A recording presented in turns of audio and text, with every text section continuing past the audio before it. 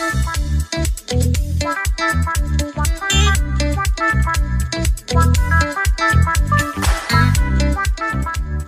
back to the Armor Men's Health Hour with Dr. Mistry and Donna Lee.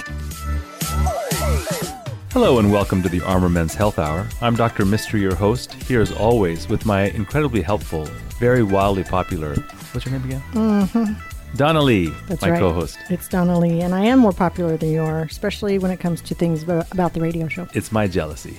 Should be. When they call for Dr. Donna. Mm-hmm. You know, a few weeks ago we had a patient who called herself Dr. Donna Lee. And she was a doctor. And her name was Donna Lee. Yeah, I felt kind of slighted, but I'm still Dr. Donna Lee in the world of radio. Welcome to our show. This is brought to you by the urology practice that I started in 2007, NAU Urology Specialist. We specialize in kind of a holistic brand of urologic care. What that means is we look at the whole body, not just your body from the nipples to the knees. That's right. Head to toe. You have a face? Holy cow. What is it? My God.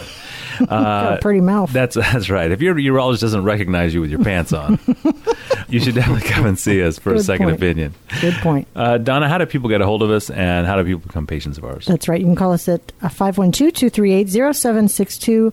Our email address is armormenshealth@gmail.com, and our website where you can see our shiny, pretty faces is armormenshealth.com. Check out our podcast wherever you listen to free podcasts because we are amazing and award-winning. So one of the interesting things about medicine is that we prescribe medicine. What? Fun medicine sometimes. Sometimes a party on a Friday. And so early in the practice, when we were learning about how to treat advanced sexual problems, especially in women, we learned that there were no medicines that you could get for a woman. Right. That were like widely available. You couldn't get creams. You couldn't get testosterone creams. You couldn't get... We did a lot of reformulized drug called yohimbine to help with orgasmic response. And you don't just pick that up at Walgreens. Right. And so we had to develop partnerships with local compounding pharmacies. And one of the earliest compounding pharmacies that we developed a relationship was Nucara. So we thought we'd have them on the show and talk about compounding. That's right. Hi, we got guys. two wonderful guests today. We got David Faulkner. He's the director of the pharmacy, and Aleem Khan. He's the pharmacist in charge. That's right. They're called PICs, pharmacists in charge. Welcome, guys. Thank you so much. Thank you so much for having us. So, David, give us a little background on Nucara. Yeah, so Nucara is based out in Iowa. Its only satellite location in Texas is here in Austin. It's been here since 1999. It used to be over right by Mopac. Now it stands at 6111 Burnett Road. Basically 2222 and Burnett. We do sterile and non-sterile compounding as well as some infusion, and have just a few doors down our own infusion center as well. So. Well, that's really neat. A lot of people might not know what compounding is about. So, Aleem, why don't you tell me, what does a compounding pharmacy do differently than, say, your local CVS or Eckerd's? Oh, Lord. I'm old. Hi, 1984. We're going old school here. Yeah. No, great question. What is compounding? It's this classic science. You think apothecaries and chemists and, black and white pages in a book back when where you see these formulations and, they kind of read like recipes and such. Well, it's advanced a lot since those days now, where essentially it's one where you're customizing a therapy. It might be something that is a manufactured product, and now you're trying to customize it to meet the needs of either the prescriber or the patient. So that can essentially change the format of something, change certain concentrations. It's an art and science, but now there's a certain standard and quality that we need to kind of guarantee, because at the end of the day, you want that safety and efficacy. You're not just kind of And not everybody needs 5, 10, or 15 milligrams of something. Yeah. Exactly. Right? So. And something interesting is, I think for most of our listeners, if you learned what a pharmacist does, like in a big box pharmacy, a lot of it is like regulatory and making sure people are counted right, and then counseling patients. Right. But really the science of like formulating therapeutic options is really in the compounding arena. One of my favorite drugs to compound is the Mistry party pill. Oh, tell us more. Tell them more. It's got a little bit of Paxil and a little bit of sildenafil. Okay. It keeps the party going longer What about- because the Paxil helps you with premature ejaculation, and the sildenafil helps you with the erection. Can we add some Xanax to that? It would be like the anti-Donna pill. Yes, please. Keep that away from my husband. Donna wants it done quicker. I got to do. We might know a pharmacy that can make such a thing. Well, there you go.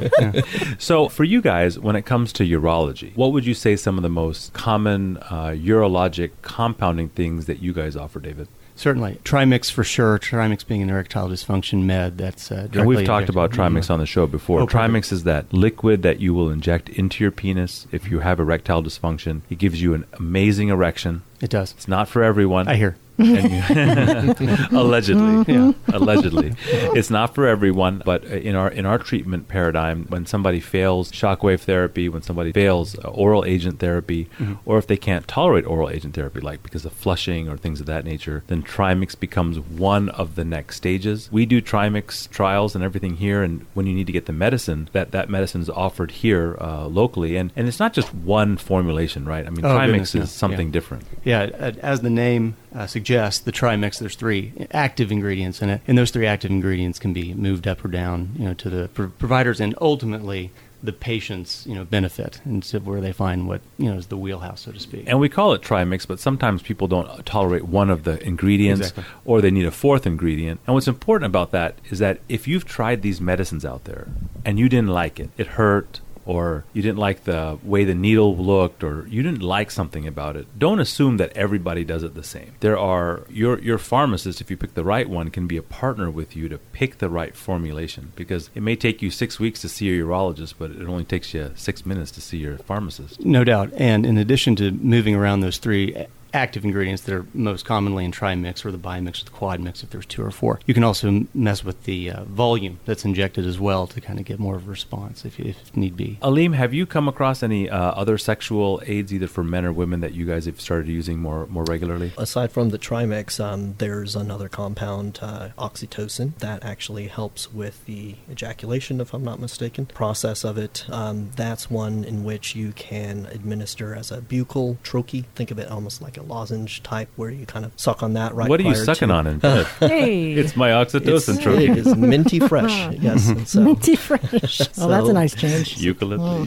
Yeah. Flavored all sorts of different ways, but mint tends to work well. Drops as well. So that's one that works. Now that can both go to the male and female persuasion, if I'm not mistaken. There. So female end, I like to kind of give a little bit of an extra boost there, huh? Like you want to like talk about the better half, so to speak, and like how certain hormones can be used in cream, and for sure, and that can we be use applied. vaginally applied creams oftentimes in women with something called vulvodynia, which is pain in the vagina area, and we use a combination of creams that have estrogen, testosterone, and where compounding has come into an amazing hand or helpfulness is that the listeners may not realize that when it comes to pills, if you're allergic to the pill or the cream, you may be allergic not to the ingredients in it, but what it's mixed with, the binders, the capsule, and so you can actually change that. So we had a patient last week who was allergic to red dye, so couldn't take a particular Tylenol gel cap, right? Sure. And so you could